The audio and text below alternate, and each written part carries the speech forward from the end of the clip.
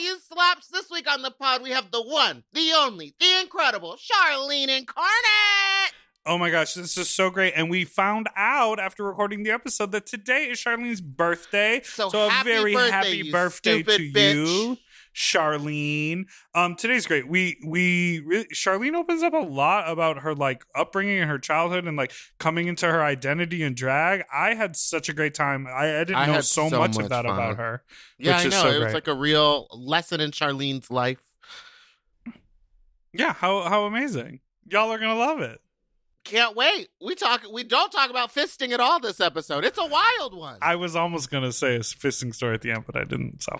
Oh, maybe next week. Bye.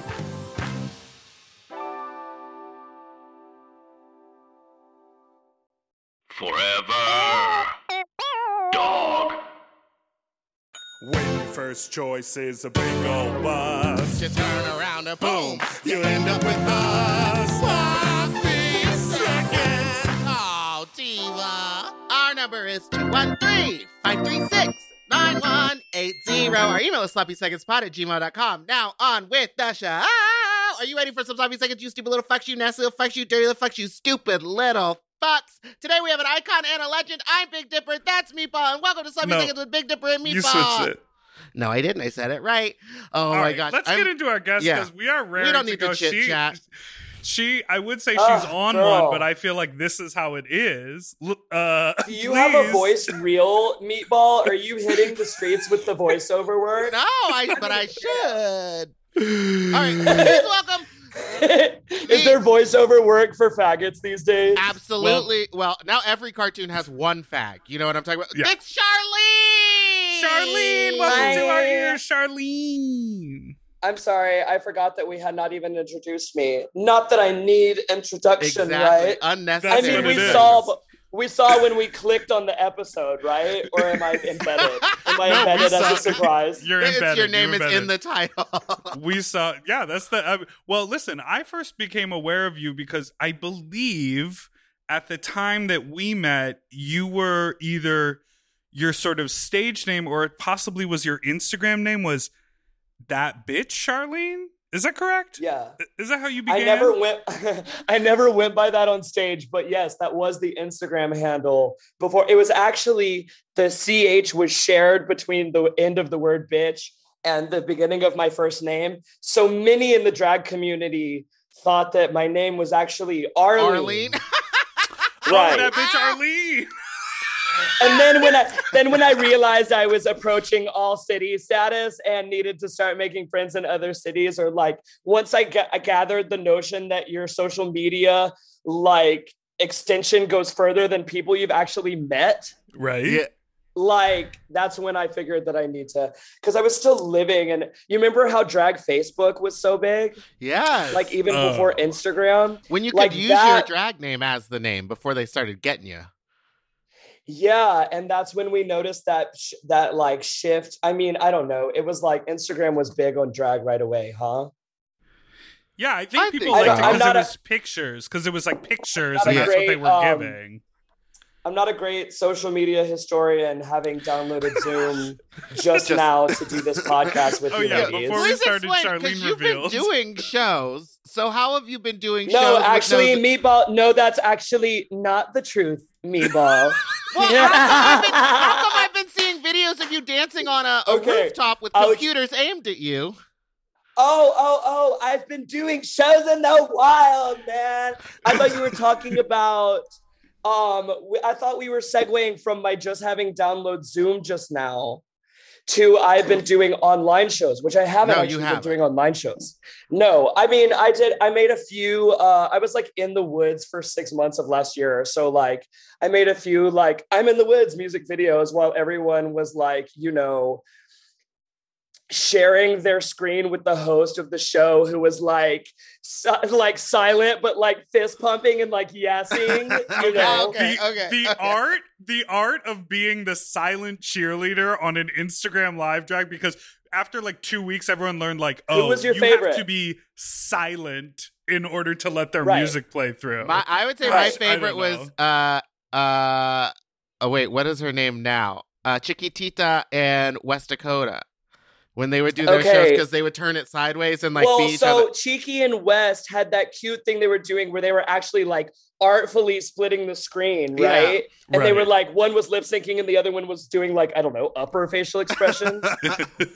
But like I really got into like watching Grace Towers's show, if you ever caught that Zoom, because she was fully committed to the celebrating the queen who was performing as though she was like stage left, like a drag queen usually is, you know, like, and she was just like muted and everything. And like she would just be like, I mean, you can't, I mean, we're recorded right now, so you can't see what I'm doing. She would be going ham. I remember when Rhea Latre was doing Quarantine Queen all the time, and it became clear they couldn't make any noise on the Instagram Live, and so you would hear these little like like just because they knew they couldn't, but they were living, and you could even sometimes hear like the mouth, you know, when the lips open up and you hear a little something, just because smiling and all of that. And it was like everyone was really trying to make that moment. I think I only did one Instagram one because at the end of it, all I saw was all the comments just being like, how I can count the pixels. Like the internet was bad, and there's no way when you're doing it to know, and no one's gonna stop. Yeah, it was just like, and I put all this work into it, and I was like, nah, I'd rather just pre-record.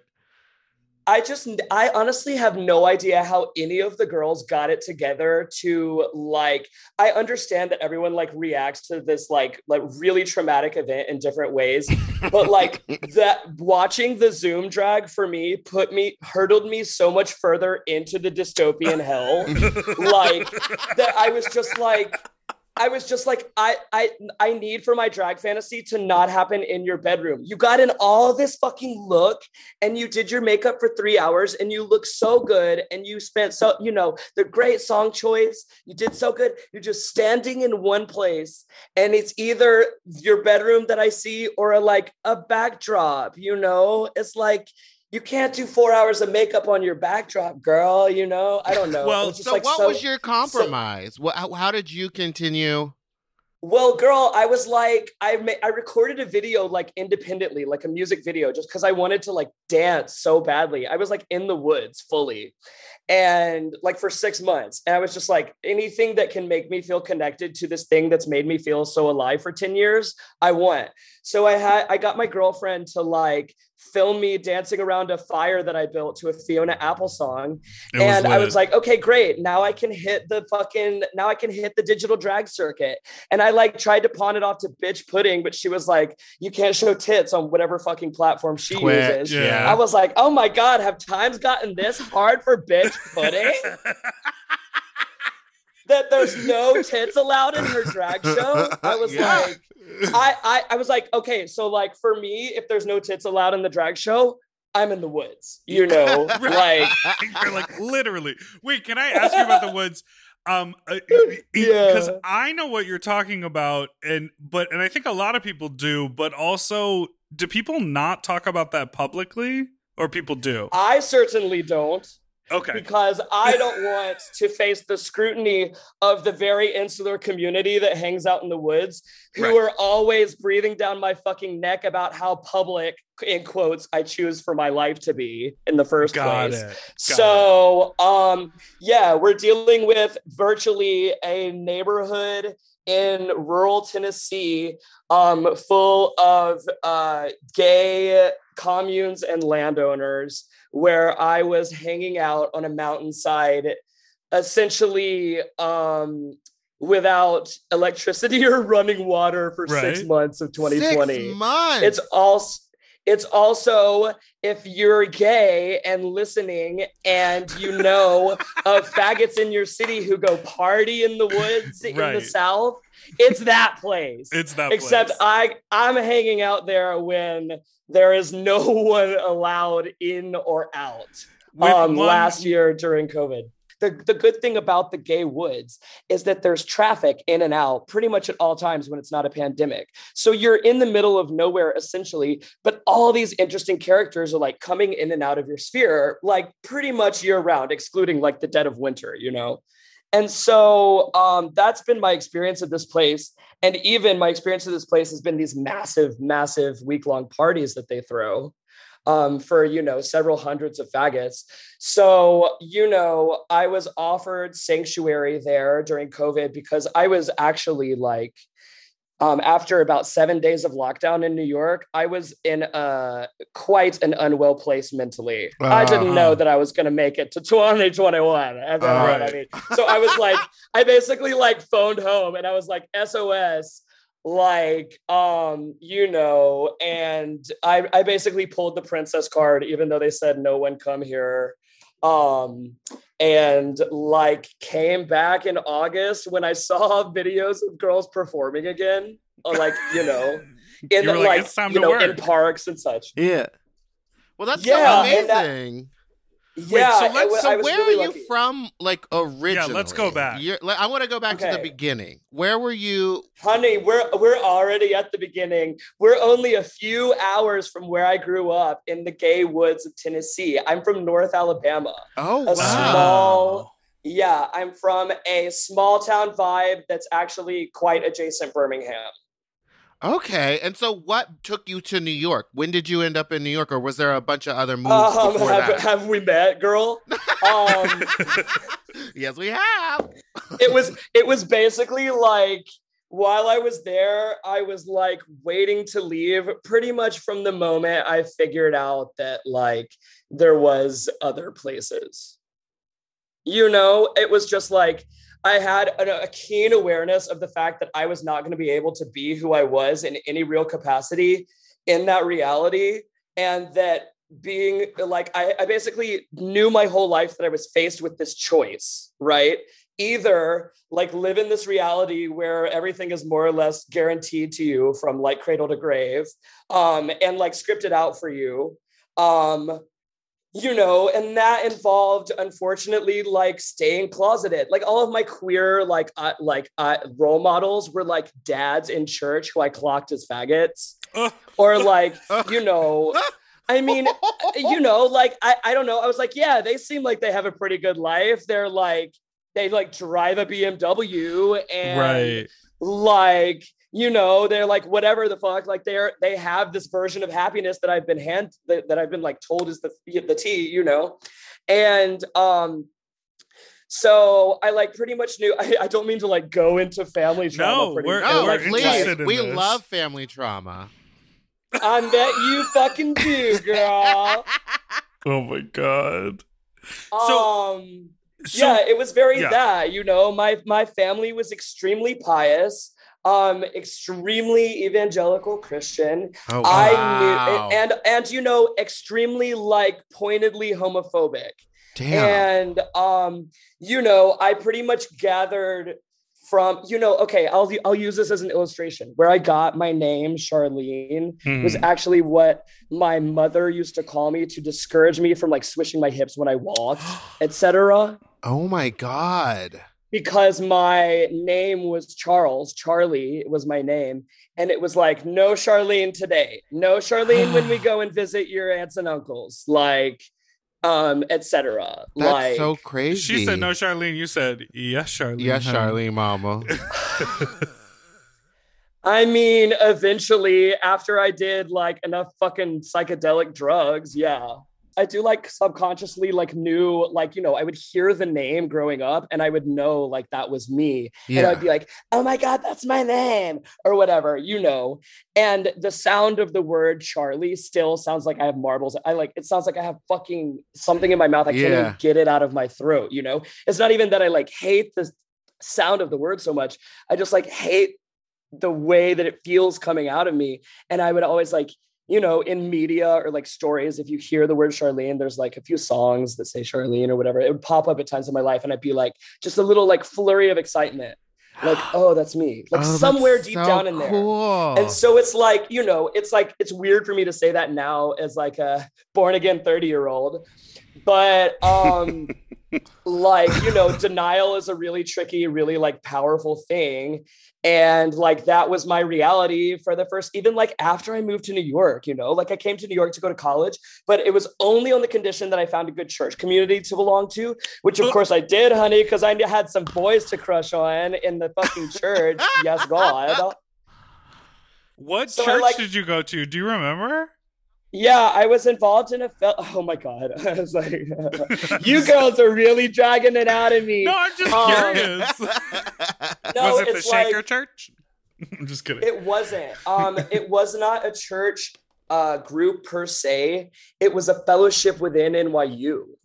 So it was like the couple of dozen Christians who were at that whole school with literally tens of thousands of faggots running around. Yes. All running around like Washington Square Park, fucking each other at all times.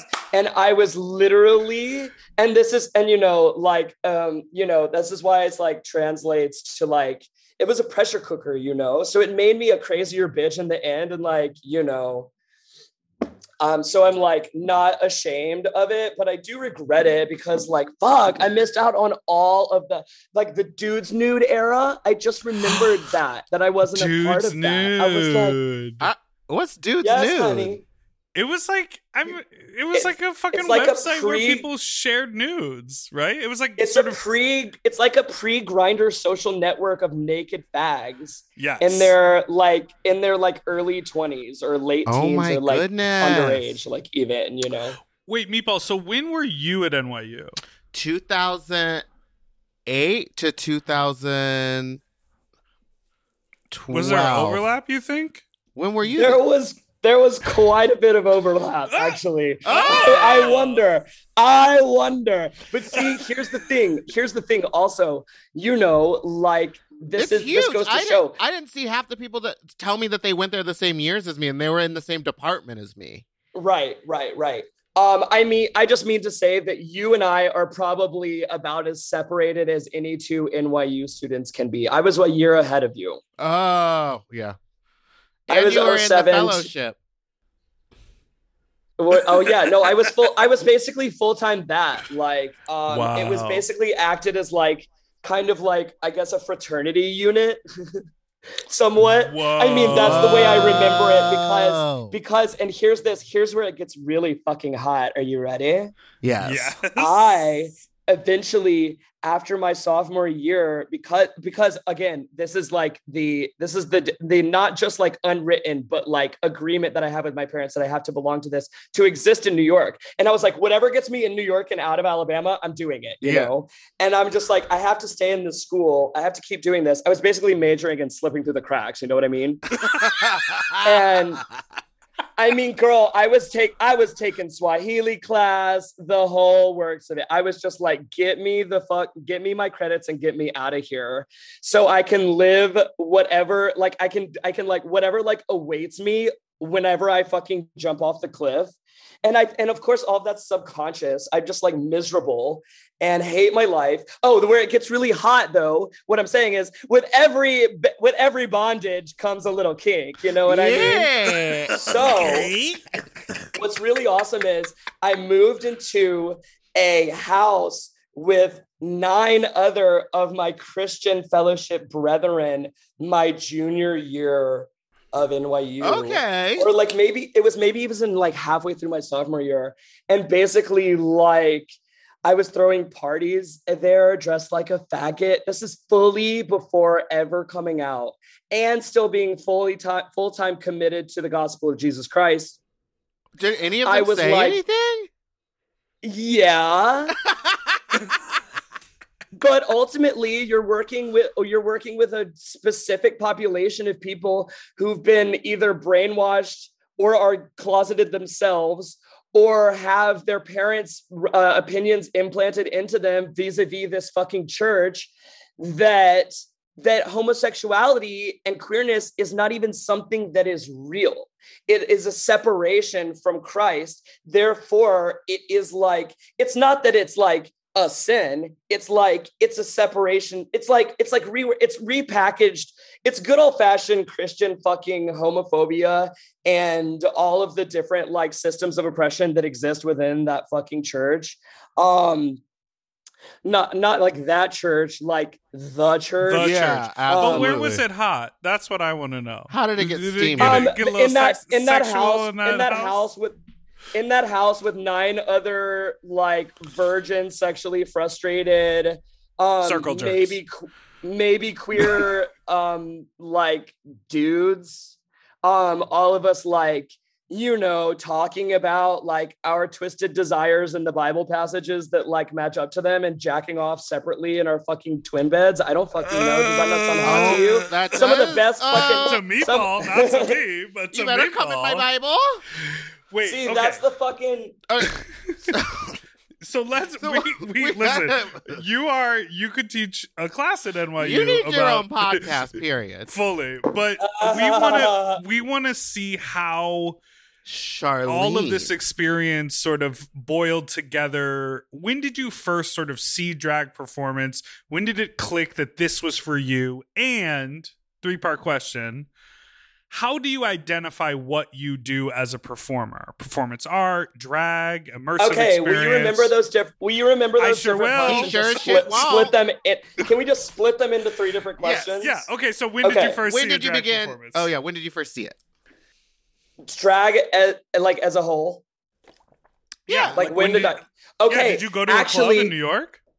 No, I secretly took a class at NYU taught by Professor Joe Jeffries. Shout out to Professor Joe Jeffries, because he is a drag documentarian who now like comes to Bushwig and like other shows of mine and like films all of them, which is really cute. Oh, wow. But I took his class called Gay and Lesbian Performance in New York, or maybe not in New York, Gay and Lesbian Performance. It was in the basement of the library at NYU. And it was me and a bunch of tishies and their hags. And for those of you who don't know, tishies are people who are in the art school, aka homosexuals. They're all fags. Yeah, every last one of them. I think it's actually like a check mark on the application. You remember, girl, the freshman floor that's dedicated to LGBT, like whatever the fuck. Oh yeah. It's like, girl, y'all applied for that floor? They wanted to be there, and it was always the nastiest. Also, that library is full of cum. Every corner of that library has cum on it. It's a sexual library? Yeah, people used to go and hook up there all the time. I definitely spilled more than a few loads in that library. Yeah. Definitely. Yeah. Okay, wait. Yeah. Okay. So then, when did you first? I forgot the second question, but I'm gonna say, when did you first start doing drag or start performing? That class that I took was during the first season of RuPaul's Drag Race. Bum bum. So I was said BB Zahara Bonet. Yeah, girl. Well, honey, I was actually at the time going for Jade Sotomayor because she was the fishy one. She was. I was like, that's the woman. Of course, like that's who I like end up. I also see a little Rebecca Glasscock in you. I will accept that graciously. Yeah. It was a compliment. She was the pretty one. Yeah, she had that really weird lip liner scenario going on that I could never get past. But you know what I'm talking about? Yeah, it was always very heavy, but that's a very popular lip liner now. Like a very thick, coming back. It's coming back very big. They do it on TikTok. I was just thinking how drag makeup is veering back towards less is more, though. Do you not agree? I completely agree. People stop doing the clown eyebrows and using their real eyebrow. Yeah. Yeah, and like when you just look at the way that it's slanted, like think about Simone, who just won Drag Race. Think about her face. Oh yeah, oh, God. Like you can barely see makeup on it at all. Yeah, it's gorgeous. It's oh my God, because she is gorgeous. Yeah, you know. Right. And so, like, I don't know that it's a little bit of a canvas in that situation. But I never get away with doing that. Oh, sorry. You were inspired by Dr. I just said I could never do that. I could never do like a small. I have such a fat face. I want to support you in trying to do that. Oh, thank you so much. I would like you to give it a go. Yeah, girl, bigger bricks than you are trying it. Okay, we got to take a quick break, but we'll be right back.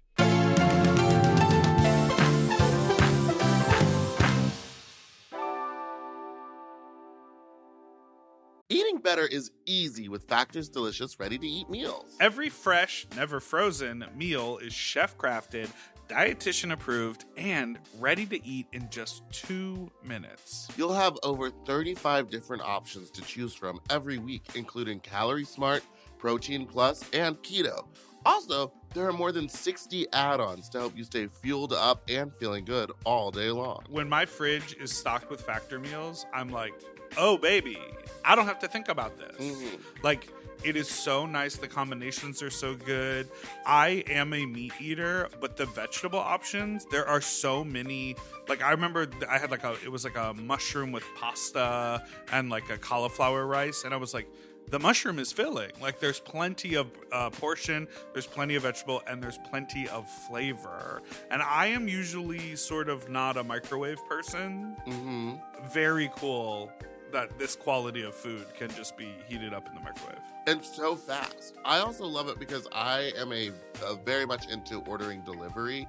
Now having all the food there, I can kind of pick what I want and it's ready in 2 minutes. I don't have to wait an hour for stuff to get delivered. And these are way healthier options than ordering delivery. Completely.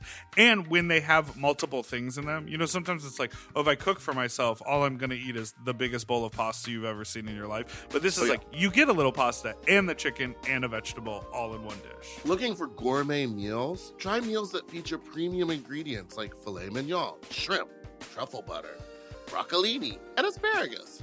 And Factor meals eliminate the hassle of prepping, cooking, or cleaning up. All you gotta do is heat up and savor the good stuff. Customize your weekly meals with the flexibility to get as much or as little as you need. Pause to reschedule deliveries that suit your lifestyle. And we're celebrating Earth Day all month long with Factor.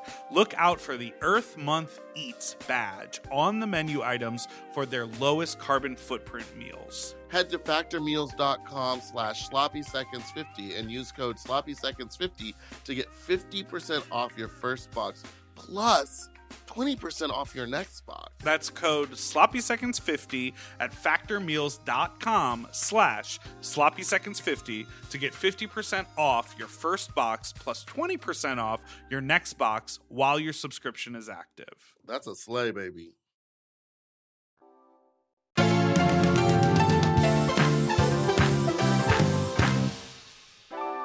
Okay, and we're back. So part two of the question was, you're in the basement, you're having your queer performance class, Drag Race is on TV. What led you to your first gig? Where was it? Do you remember the song and the look? Yes. Okay, so here's the deal. Fast forward to basically graduation day. And so it's like the spring before my 22nd birthday.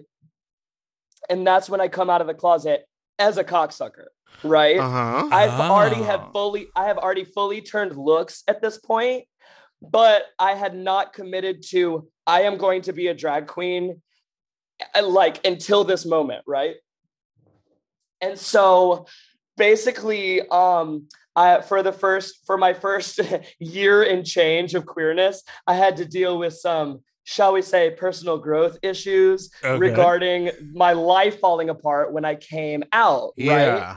So, like, basically, I'm subconsciously scared for my entire life that coming out of the closet would mean losing my entire sense of reality as I know it, tethered by my family and my upbringing. And I subconsciously know that it's the end of me and my family coming out because of all of the mini clues that I had. Like, basically, also, like, if we want to dip back into childhood trauma, I tried to come out as a teenager and my mom didn't let me. Whoa. Yeah, I fully had a flyer for the high school gay prom that they were throwing at the Unitarian Center for gay kids. And like, I fully let it slip and showed her and was like, I'm going to go to this. And She absolutely flipped her shit, had the event shut down, and also like tried to completely dismantle the NCCJ, the National Conference of Community and Justice, that had held the workshop that I did over the summer where I met these gay kids in the first place. Because she was like, do you understand? Do you follow? Oh, like, I completely follow. She went straight to the top. She went to the manager.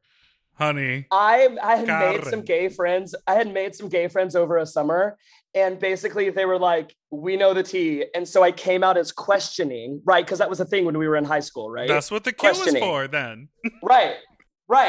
And so I was like, I'm questioning because I don't know. And honestly, I really didn't feel like a faggot then either. I knew I had something bigger and better going on. Yeah. Right. But I didn't I of course didn't know there was anything as a tranny, you know. I knew that like faggots did drag sometimes because I had actually met two queens who I'm trying to get back in touch with. There's an episode of my podcast for the future. There were these two queens at that summer camp that I went to in high school who like recruited me and gave me my first drag name. So I guess that answers your question for my first performance. Also, so insane. All right. Well, I want to talk about your art. Oh, sorry. Right. My first drag gig up in the queer world. So I came out of the closet. It was a catastrophe. I slowly rebuilt the pieces until I realized I want to be a drag queen. This is definitely what I want to do. Right now, we're in like season 4 or so of Drag Race. And the reason I mention it is because any drag queen who comes up after 2010, who's telling you that Drag Race is not influential in her come up is a lying fucking bitch. You know, we're all fight them. Like think about we're 10 years down the line now. And I'm not even ashamed to say that because these fucking girls, seasons 1 through like 6, you know, like these fucking girls are these iconic personalities who I do not mind at all, like looking up to in my drag youth. Yeah. I can't say the same like anymore per se, but also like we're older too. So I don't know. I'm not going to say anything about that, but Drag Race is influential. It's influential to my story as it probably is to yours, Meatball, and probably is to yours, Dipper. Yeah, I mean, look at him. Started a network with all of the drag queen girls. Yeah, I work in the like trickle-down Drag Race RuPaul economy. Charlene has left the chat. Oh, we all do. She's just walking around. She's just feeling herself and walking around. Okay, I don't know, and now I'm thinking, so I'm pacing. So here. What? I was going to talk about the starter pack. Yes, do it. You do it. That's what I was going to do, but you could do it. No, you can do it. Go ahead. Charlene, if you had a Charlene starter kit, remember those memes that were like basic pumpkin spice latte girl starter kit? This is the questions about my art? Yeah. Okay. Starter kit. Yeah, no, I know what the starter kit is. I know what the starter kit is for sure. Okay, let's think about it. Okay, so starter kit can be anything. It doesn't have to be like drag and makeup related, but it should be. Okay, so I would say MAC Lady Danger, the lipstick, or any of its many dupes. Pat McGrath Obsessed is a dupe for Lady Danger. Lady Gaga has one that I take with me in my purse because I don't want to lose my Pat. A lot of girls have come out with this really nice Kit Kat wrapper Vermilion, but Lady Danger is the OG. So that's the starter pack. Okay. My Timberland heels, I guess, just because it's like, I mean, honestly, it's an orthopedic scenario for me. And like I really honestly, high heel shoes, if women didn't wear high heel shoes, I would not be one. Like it's the high heel that really was my first, like claw my eyeballs out, like gotta have it, faggot. I am a faggot and I can't help it moment. Notable high heel icon in my youth was Justin Tranter of Semi Precious Weapons, who opened for the Fame Monster tour. Yes. I followed him around his little bar tour, his little bar weeklies in the Lower East Side when I lived there. Before I was out of the closet. And like, I was just so obsessed with the notion of a man wearing high heels that I just like tumbled into this whole fucking mess, like through the high heels in the first place. Oh my God.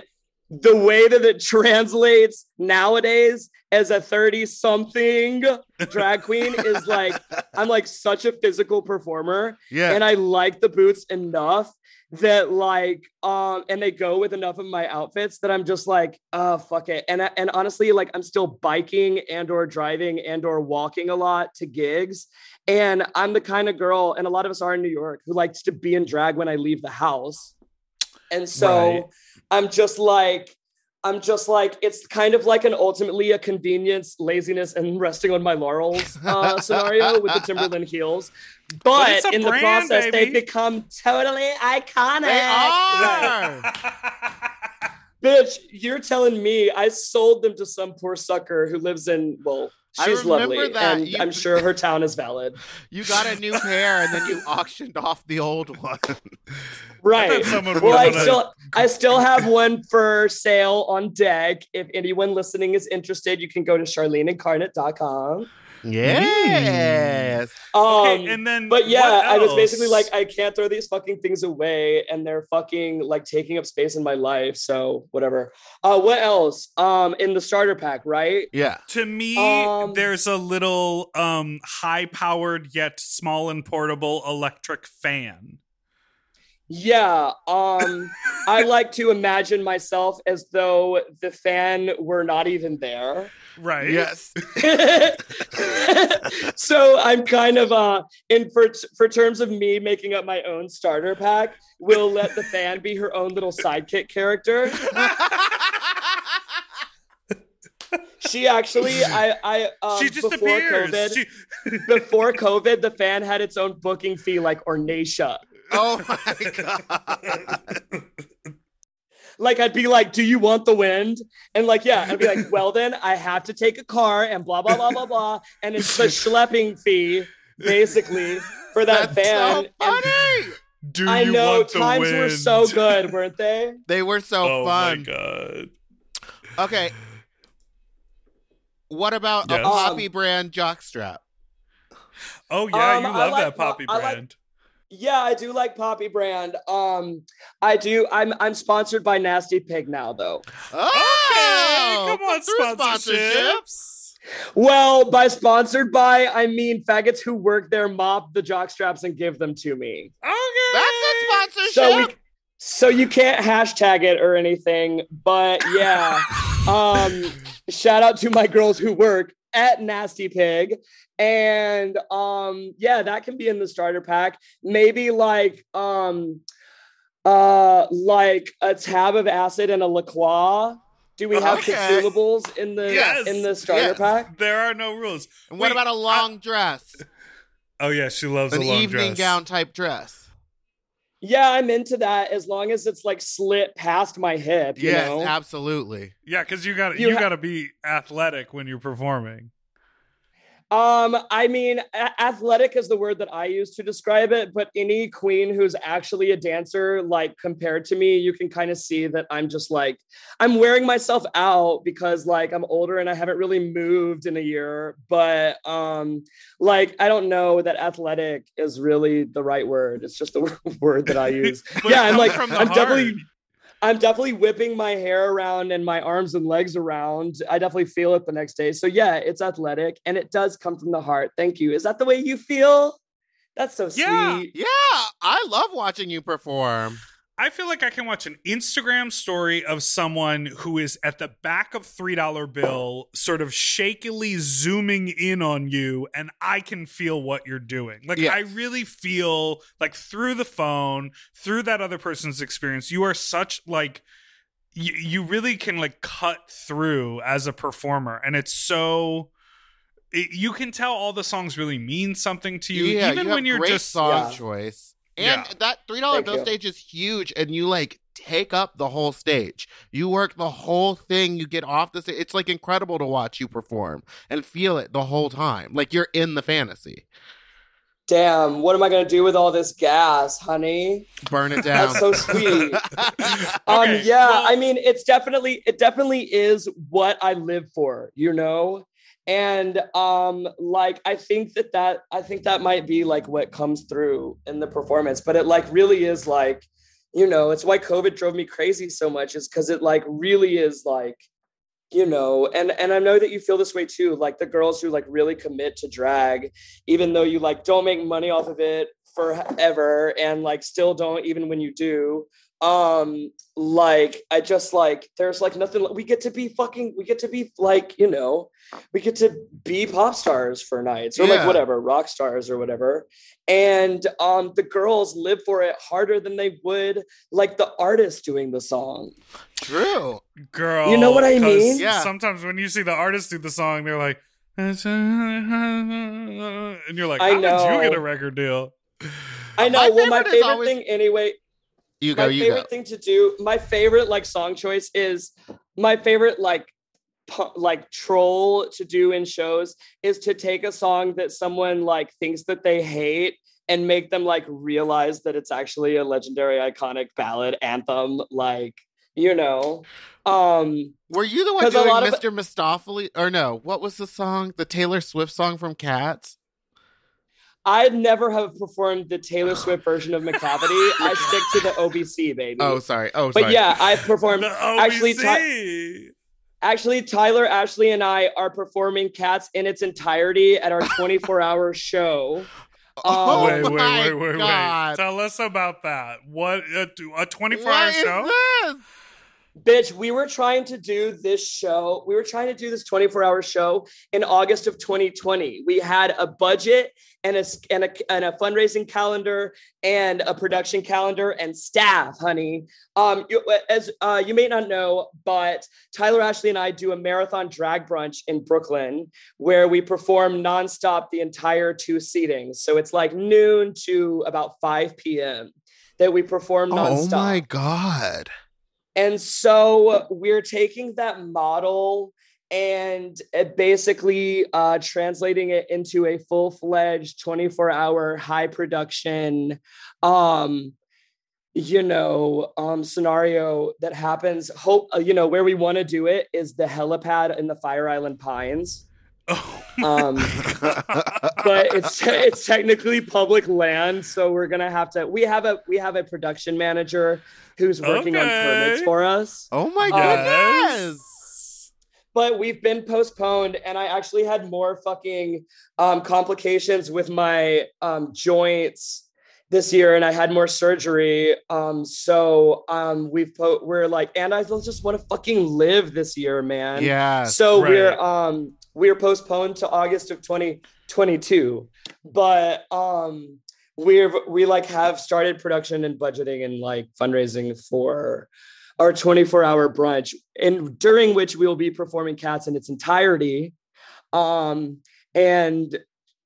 Tyler's the only one who has lyrics to learn for that, because I've been diehard Cats since I was a teenager. Well, you're a musical theater gal, aren't you? Speaking of musical theater. I'm a musical theater faggot, yes. Do you know Wicked? Yes, I have. I still have a bootleg of the OBC of Wicked, that I downloaded off Kazaa back in the day. Oh my goodness. So and also I used to perform Defying Gravity. I used to sing it during my free period in high school in the theater. Like, come on, how universal an experience is that? I mean, I was just about to ask, can you give us the ooh, ah? Not anymore, honey. I've smoked so much pot. Okay. And I don't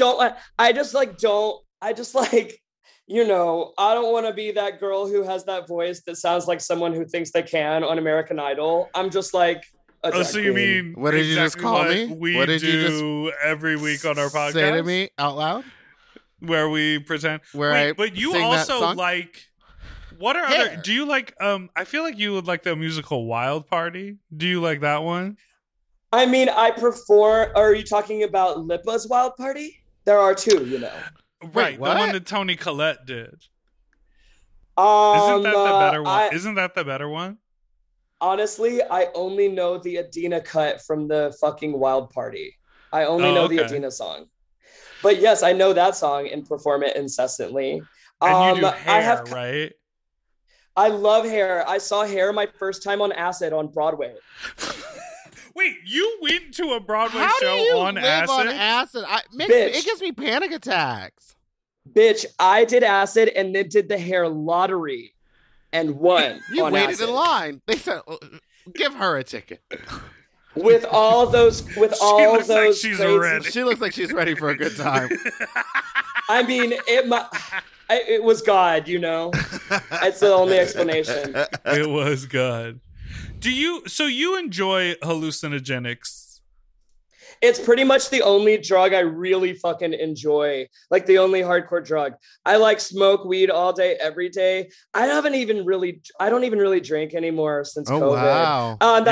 That's not totally true. I will have a few drinks when I'm like doing shows because it's like, I don't know, it's a fun ritual. And I have alcohol tied to fucking work issues. You know what I mean? Yes, exactly. Yeah, what only really gets me rip roaring ready to go is like LSD. I don't even really love, I don't really like jive with the dialogue, with the the discourse of LSD versus mushrooms. I think they're different beasts for different experiences and completely different scenarios. Yeah. So if I'm taking hallucinogens recreationally, I only do LSD in various doses. But it's really, I don't really think you fuck with psilocybin for like social and or like recreational purposes. I always get a really heavy lesson when I'm on mushrooms, you know. She's got something to say, and it's not always, it's this very like maternal energy, and I have mommy issues. Sometimes even hallucinate my mom's voice when I'm on mushrooms. So I'm like, I'm like not really trying to go there if I'm like doing drag, for instance. But LSD is really the cherry on top as far as the like transforming into a superstar to be a drag queen thing goes. That feeling from being in drag and like performing, talk about amplifying times the nth percent, honey, yeah. You know? So there's also, you've been making tinctures and selling those on your website. Why don't you tell us a little bit more? Honey, we're all diversifying. Honey. But why don't you tell us a little bit more about that? Yeah, if anyone wants to order a tincture. Yeah, if someone wants to order some. It's actually linked to the LSD use, if you would believe that. Something very healing and mild. So yeah, my tincture that I sell on my website, in the interest of diversification, I have actually made in small batches before I started the merch game. And it's a recipe that was given to me by this witch who hangs out in the woods when she noticed that I was strung out on LSD and hadn't slept in several days. Oh my God.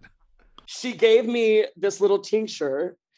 And tincture is basically, for the purpose of this conversation, a tincture is an herbal medicine. It's an extraction of the herbal medicinal properties of an herb into, in this case, liquor. So I make it with rum and these two herbs. And the witch who gave me the recipe told me that when you do it in the special way that she told me, you get the, quote, exact chemical makeup of benzodiazepine. And that's actually can't be true because it's not quite as good as taking a bar. I mean, honey, when it's real, you know that it's real. You remember Wendy's? Like, when it's not Xanax. It's not Xanax. But it works just as good. I might order some because I get stressed out. It does. It works. It works well. It works well at hitting that fucking button when you need it hit and you're not trying to do Xanax, because Xanax is actually like really dangerous, more so than like, any of the drugs that any of us do recreationally. It's like super duper addictive and takes ice cream scoops out of your brain. And it's so much fun. Fuck. But like it's like definitely like a really nice punctuation to an acid trip where your brain's been spinning, like doing merry-go-rounds for literally 15 hours. And then all of a sudden it's just silence and placid. You're like sitting on a lotus flower in the middle of a fucking lake, Oh, I just went to order one and they're back ordered. You're sold out. Yeah, my apartment can only fit like 2 gallons at a time.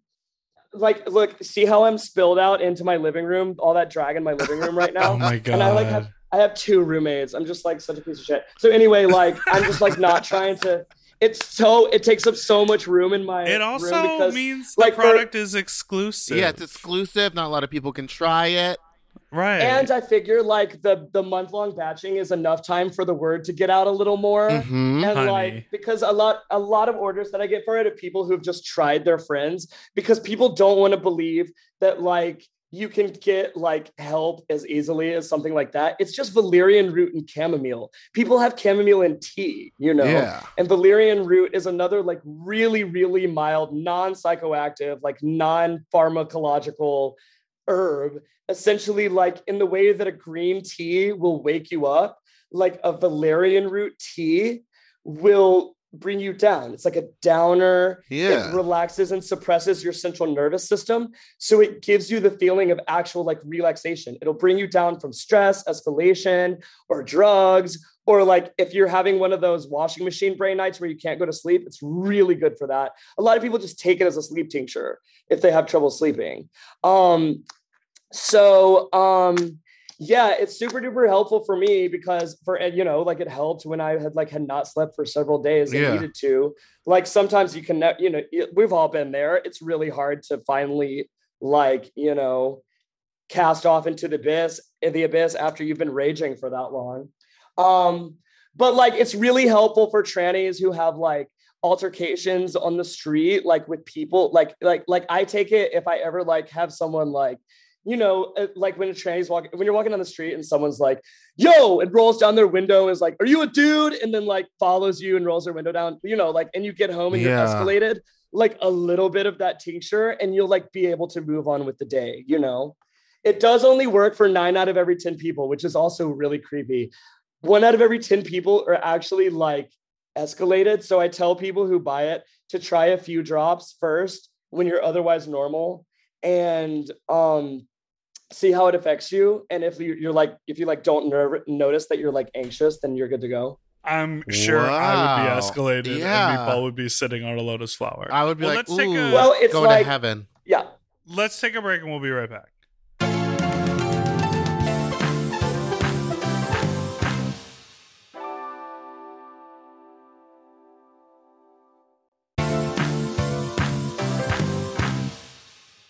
And we're back.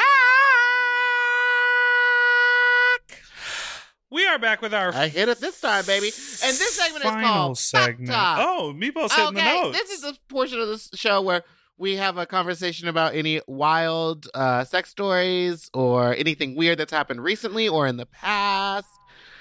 And I'm like listening to you talk about like just life in New York and Brooklyn. I'm like now I'm recalling all of the wild and crazy things sexually that happened to me in Brooklyn. It is so wild to hook up with people in New York because you find yourself going to so many weird, outrageous locations. Yes. Where you're like, oh, I've never taken the train over here before. Or like, oh, this is looks like a dump of a garden apartment, but it's actually amazing inside, and you have a pool in your apartment or whatever. Yeah, I see the inside of some cool apartments for sure. I once hooked up. Not once. It was numerous times.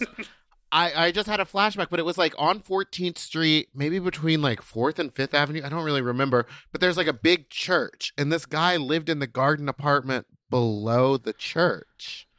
Then it was like an active and open church. And I would go down there just to suck his dick, and it was a huge dick. But he always gave me like alcohol and drinks and stuff, but he was like, I don't drink, I'm sober. And it was just such a really interesting thing where he would like get me drunk and talk at me. And anytime I tried to like respond or have anything, he'd be like, you don't need to talk. And then it would be like, I would just suck his dick. And then I would leave and be like, this is such a weird. I did that like 4 or 5 times where he would just get me drunk, wouldn't let me speak to him, feed me poppers to suck his dick, and then like tell me to leave. Am I okay? So of course he was affiliated with the church. Yeah, he had to have been. Yeah. I wonder if he had keys. Do you know if he had access to the church? I mean, no, we never really talked about that, but it was like a full, nice, furnished apartment.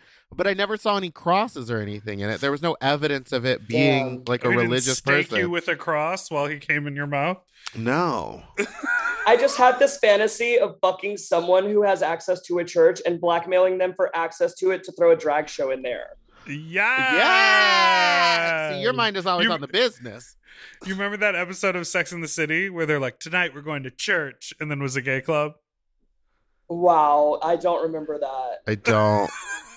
I think that all 4 of the girls have problematic ways of relating to gay people. Yes, of course. That stemmed from the show's creator and how he wrote all of those characters.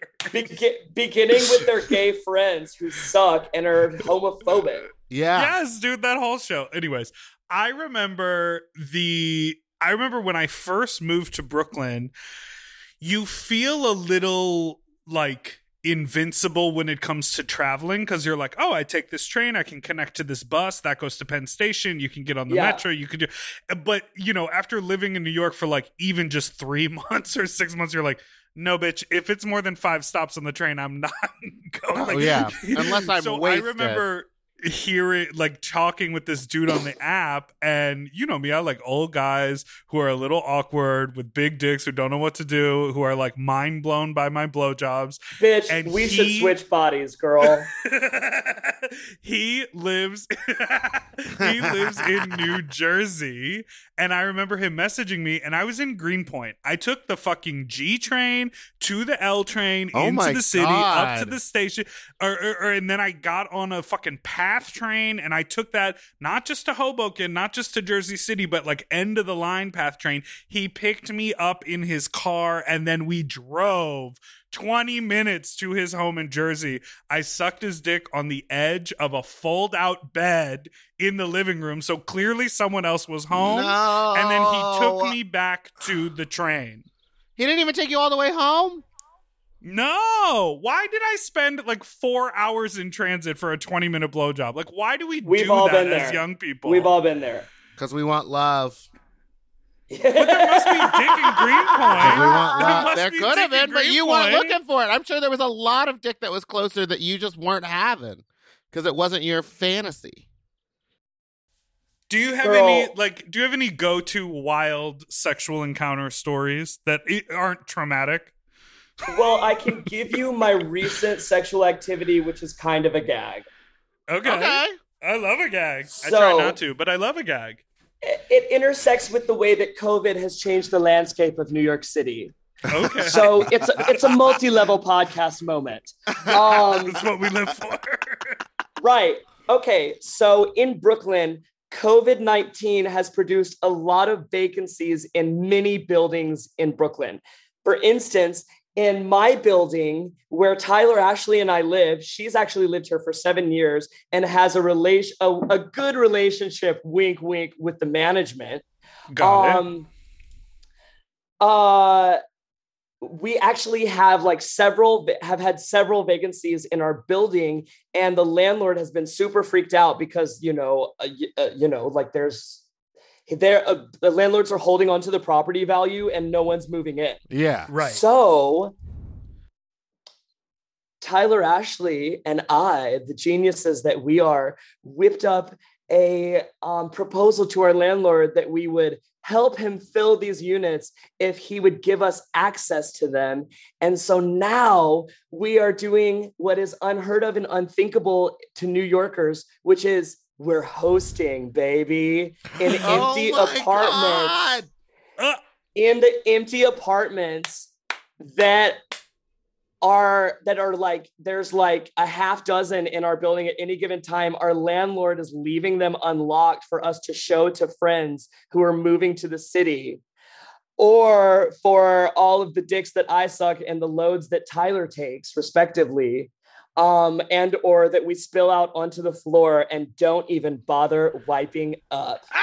Yes, God. Yes, God. Yes, God, mama. Is there any furniture in those places? No, girl. Who needs furniture? I've got knees and a pair of Uggs. Like, oh my God. We were just talking about this because Meatball was saying at one of your old apartment in Burbank, Meatball, you had like that extra side room. I had an empty room that for a long time was empty, and you would just hook up with people on the floor on the carpet, and we'd like have rug burns and stuff. But I was like, I'm not taking you to my room. That's smart. That's really smart. I'm the same way. I'm not trying to have my fucking trade in my bed where I go to sleep at night. Yeah. Right. How gross. No, I want like people that I love to experience that space. Definitely. I only invite them in for love. Yes. I only invite them in for love. I used to only swallow for love, but COVID turned me into a fucking cum guzzler, honestly. You're like, I'm getting it now. I gotta get it. Well, for the longest time, it was like the only way that I could safely compromise with my roommates, because I would make the trade keep a mask on and just suck them off, right, and swallow.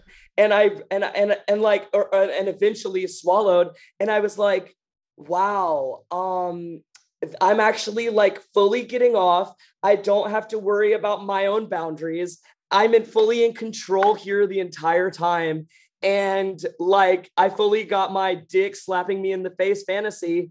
And I guess like, that's all I really like. I'm not even much of a bottom anyway, though. So like, I guess that's intersecting here, but that's like really how I've been getting off. And I'm just like, you know, it's like a lot more simple. It's a lot less complicated that way. I'm like really living my life. But again, but also I just started dating someone. So I'm like coming also. So.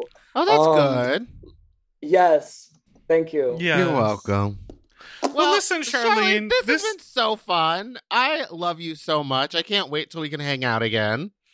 I'm sorry for talking over you the whole time, but I guess literally that your fine. audience This is has an incredible plenty of you talking. Right? Yeah, they're pretty tired of me at this point. Yeah, so I'm glad that someone else took the reins.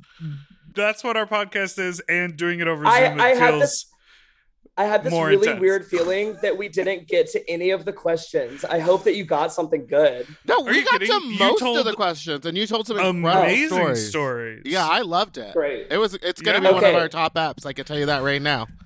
So people fabulous. Can follow you. I love it. Thank you. On the internet. Thanks for the vote of confidence. I appreciate it. Yeah, of course. People can follow you on the internet at Charlene Incarnate. Right? Yes, or I'm on Twitter now too, honey. She's going to spout her opinions on Twitter. I've been on Twitter since 2009, but I've been on Twitter since I quit Facebook. Okay. And also, if you haven't yet seen the documentary film Wig on HBO, Charlene is very much in that film. Were you also technically a writer on that, or was that something else that you wrote for? I was not a writer on Wig. I don't think it had any writers. Well, when I just looked you up, it said writer, Charlene Incarnate. Oh, did you Google me? Yeah, mama, duh. Because she writes for publications. It says writer because I have bylines on the internet, and it just probably thinks that that's because I don't know what's it going to say, tranny, loudmouth tranny. I wish it would. Send an email to Google. We can update it. I'd like for it to say loudmouth tranny with her tits out, please. Oh my God. Where can everyone find you? We just said Charlene Incarnate on internet, Instagram, then it's my turn. Thanks so much for listening to Sloppy Seconds. You can follow us on IG at SloppyPod, or send us an email to sloppyseconds@gmail.com, or you can call with a fuck talk story to 213-536-9180, or you can follow us on Instagram at Big Dipper Jelly and Spiciest Meatball, and I'm Fat Drag Meatball on Twitter. Don't forget to subscribe so you don't ever miss an episode, which come out every Tuesday and Friday. Good. That's right. Bye.